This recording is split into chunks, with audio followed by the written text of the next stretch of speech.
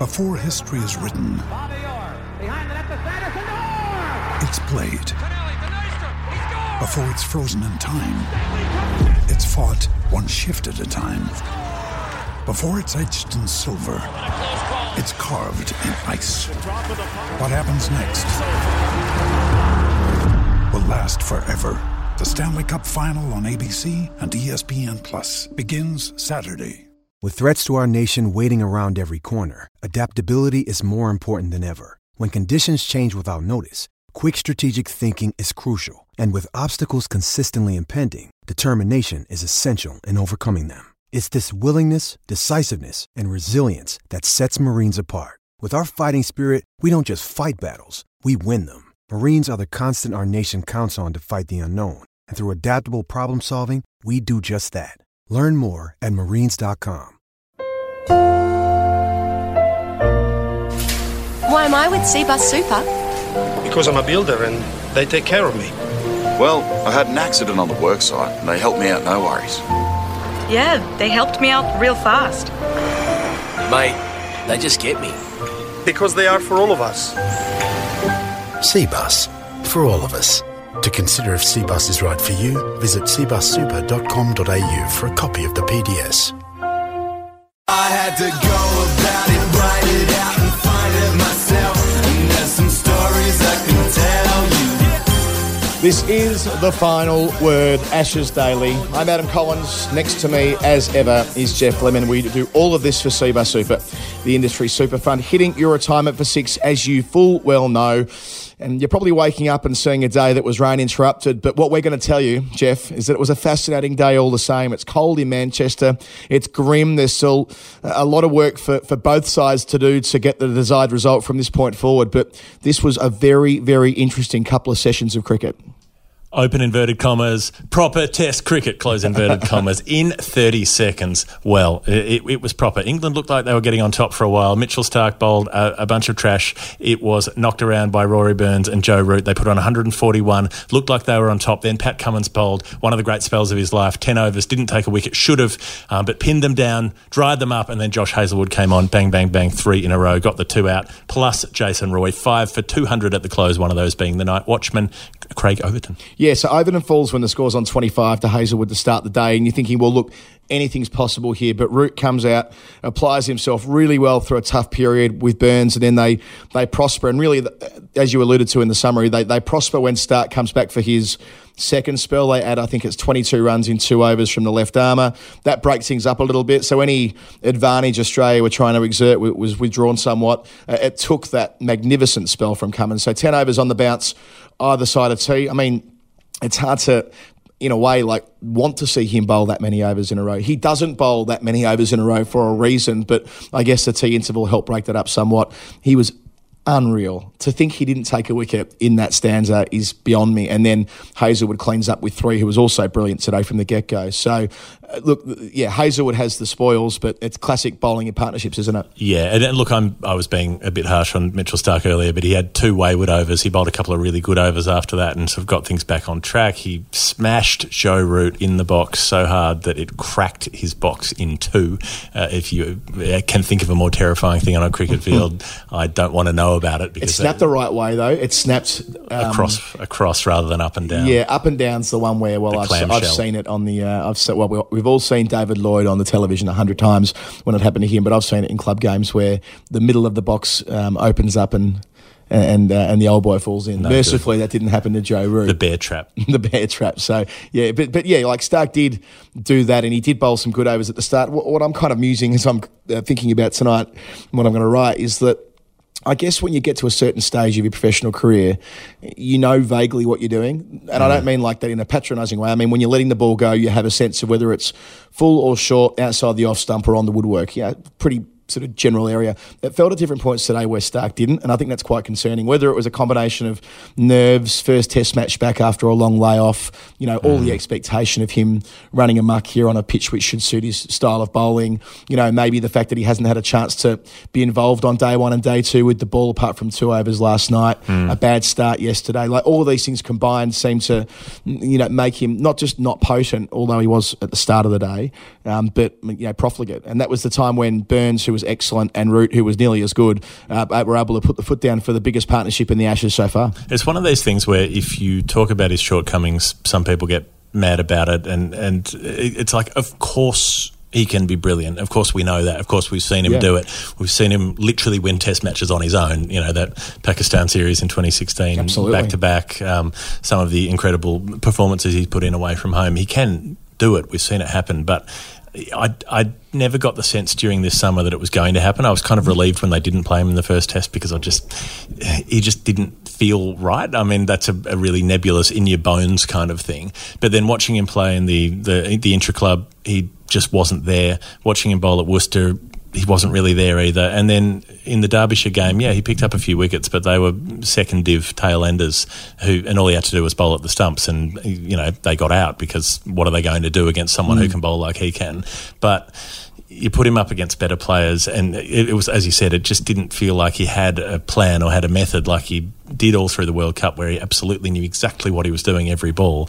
And here it was that classic thing where it's either wide of the off stump or it's down the leg side, and it's too infrequently getting in the middle where it needs to be. Yeah, it was lengths as well, and look, that meant that Burns and Root got busy, and for a period of time Australia were right on the back foot. And I think it was interesting really that Stark didn't bowl in the final session at all, 2 hours and 8 minutes, and he wasn't called upon. Now granted, that's partly informed by the fact that Lyon was holding down one end, even though he wasn't bowling at his best today, I don't think. And as we said before, Cummins doing a long shift at the broadcast end to save the men, followed by Hazelwood, who was cleaning up, but still, you would think that Stark would get at least a small burst when they're trying to really put the foot down.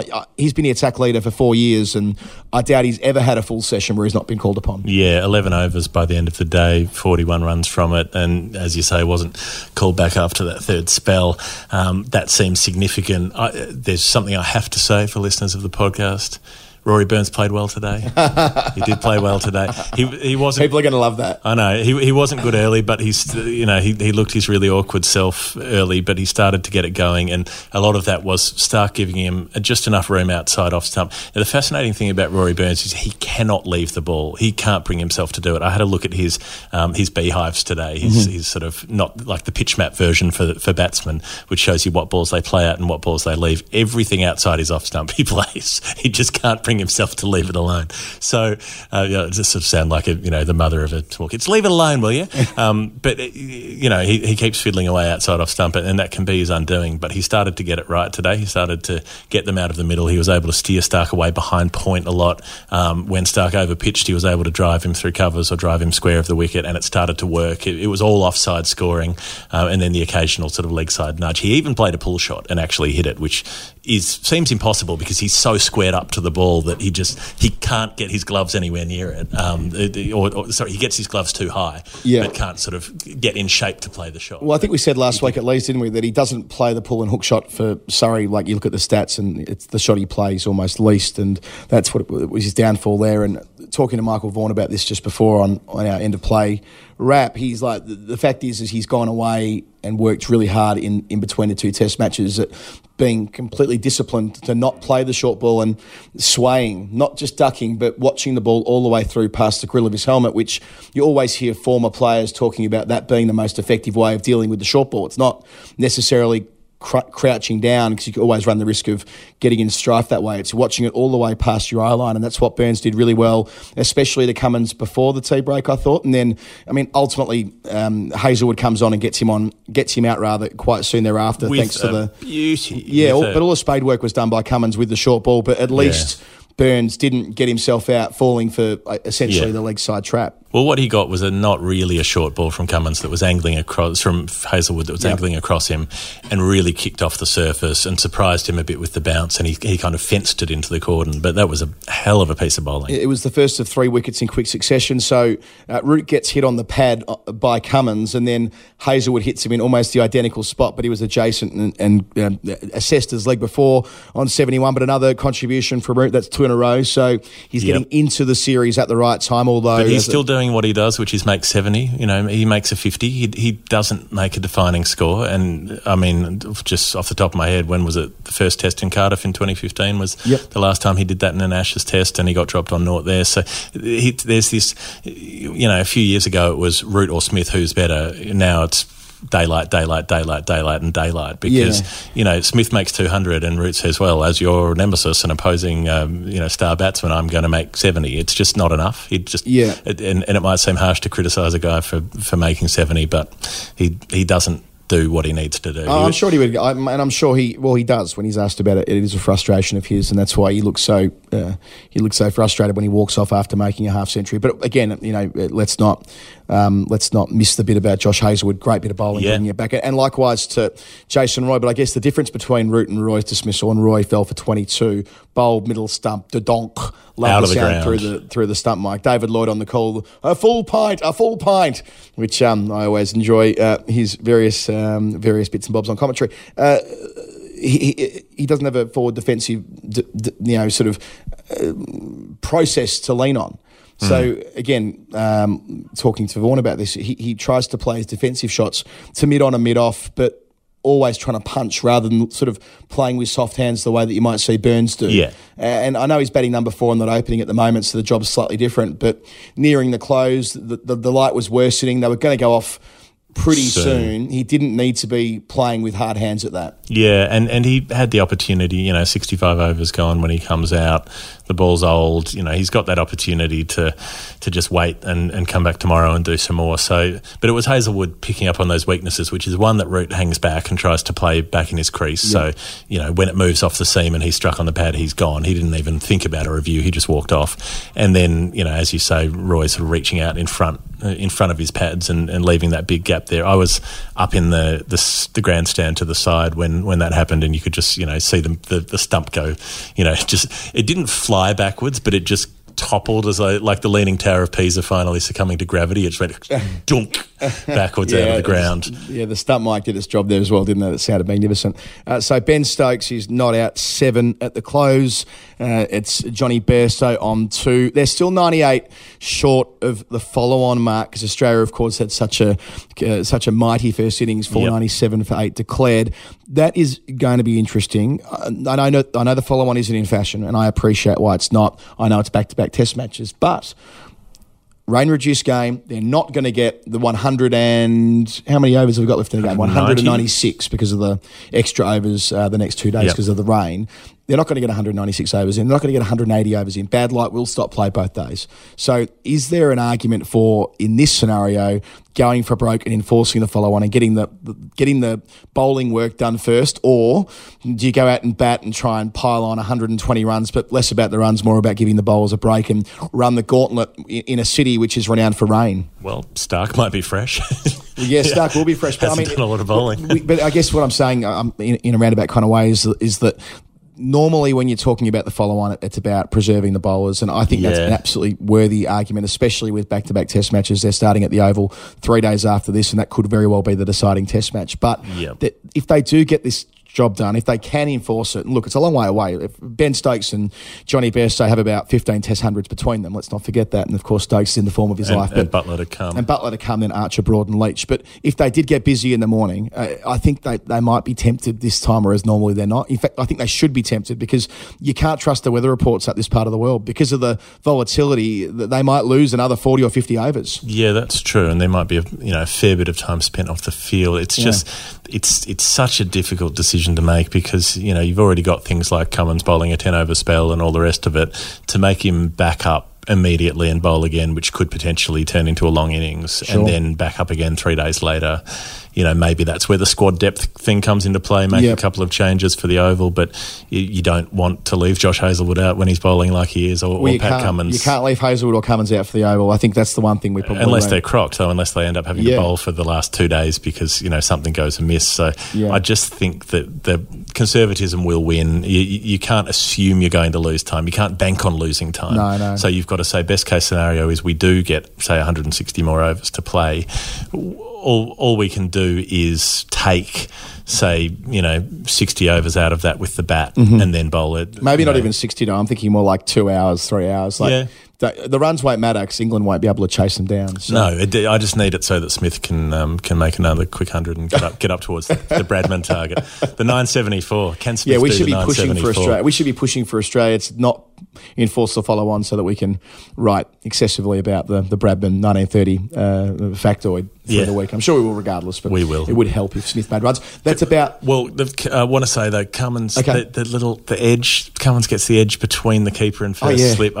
He should have... How many wickets should he have had in that spell? And also the fact that Warner took two technically brilliant catches in that exact spot last week. By that I mean moving to the left is extremely hard for a first slip going behind the keeper, and Warner did it twice expertly last week. So it was kind of interesting that Warner didn't go. Equally interesting that Payne didn't do as keepers are expected I felt like first slip was just a bit too wide. I think Payne didn't go because it sort of instinctively it seemed like a first slip catch, but first slip wasn't there. I don't know if they buggered up the cordon or with the placements, but it just didn't seem right. Something about the old it didn't debate look about right. the width of the slips. It's something that we that's been talked about for the whole time I've been involved in cricket, and I'm sure will be forever. Hall of Fame has got to be the smash box. You can't smash a box in half. When Root fishes it out of his strides and then just opens it up like an oyster, just cracks it up, moister than an oyster in there, and just cracks it open and shows, and you're like, oh God, no one wanted to know about it. I'm going to make a nomination, which I didn't think I'd be making, but Tim Payne's bathroom habits. Bharat Sundaresan, our colleague, has been watching this closely through the Test match. Tim Payne runs off to go for a whiz every time Australia take a wicket, seemingly. He's obviously a very well-hydrated man. But he noticed that yesterday, and also someone on the coverage noticed when he was batting that he took his thigh pad off before going to the bathroom yesterday. Okay. So, he's got some quirks as well. It's not just Stephen Smith who has his quirks. Payne does too. Wow. I'm pretty sure there's a product kicking around a few years ago in America called Stadium Pel, which was like a sort of Perspex bag of that you could strap to your inner thigh and sort of pop like a little sleeve on so that you could drink all the terrible cheap lagers that you wanted watching a baseball game in the US and then just urinate into your urine sac that was strapped to your leg. That's the most American thing I've ever heard. Sure was. You don't want to have to get up at the 4.5-hour football game in order to go to the facilities. So you just sit there and fill up a 3-litre bag of piping fresh urine. Land of the free, home of the brave. Before we wrap it up, Jeff, Tim Payne could get one of those. That's all I'm saying. Just strap one on. Stadium Pals. Look into it. Cbus Super is proud to offer members insurance options that can be tailored to meet the needs of people working in the building, construction and allied industries. cbussuper.com.au. Jump on, grab a PDS. You know that future performance is not dictated by past performance. You know to jump on the website, and you also know that our T-shirt giveaway is going absolutely gangbusters. We've had, I'm not going to tell you how many responses we've had and how many T-shirts we've got, because we might just more than enough. We might put a note into Cbus between the fourth and fifth Test match to see whether there's more available, because so many people get the shirts printing, get the presses whirring. They've been incredibly kind. Various ways that people have pushed it on Facebook, Instagram, Twitter, emailing their mates. I've received a bunch of screenshots.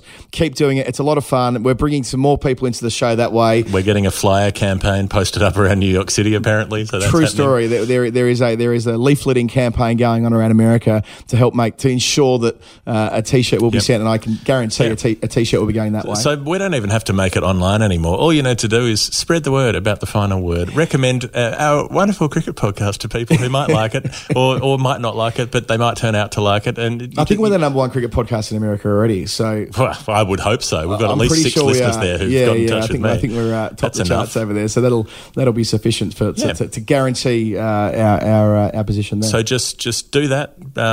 Send the link out or promo it in some way, and then send us some, a photo or a screenshot or link us to what you've done. finalwordcricket@gmail.com, or you can find either of us on Twitter and let us know how you're letting people know about the final word. USA. And the Cbus final word shirt could be finding its way to you. We'll make our selections with that Perspex that you're talking about before. The Stadium Pel. The stadium. If we could get a final word branded Stadium Pel out there, this is the that would revolutionise cricket. This is next.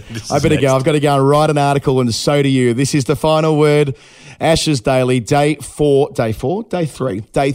at Manchester Old Trafford. Adam Collins and Jeff Lemon, thanks as always to Cbus Super. Industry Super Fund, hitting your retirement for 6, cbussuper.com.au. Can't wait to all again tomorrow. Sorry if I ran into empty, wrote this so you know what I meant here. I had to go about it, write it out and find it myself. And there's some stories I can tell you. I had to fail, had to fall just for what I did well. And there's some stories. Every day hundreds of thousands of us are building a future we can all be proud of.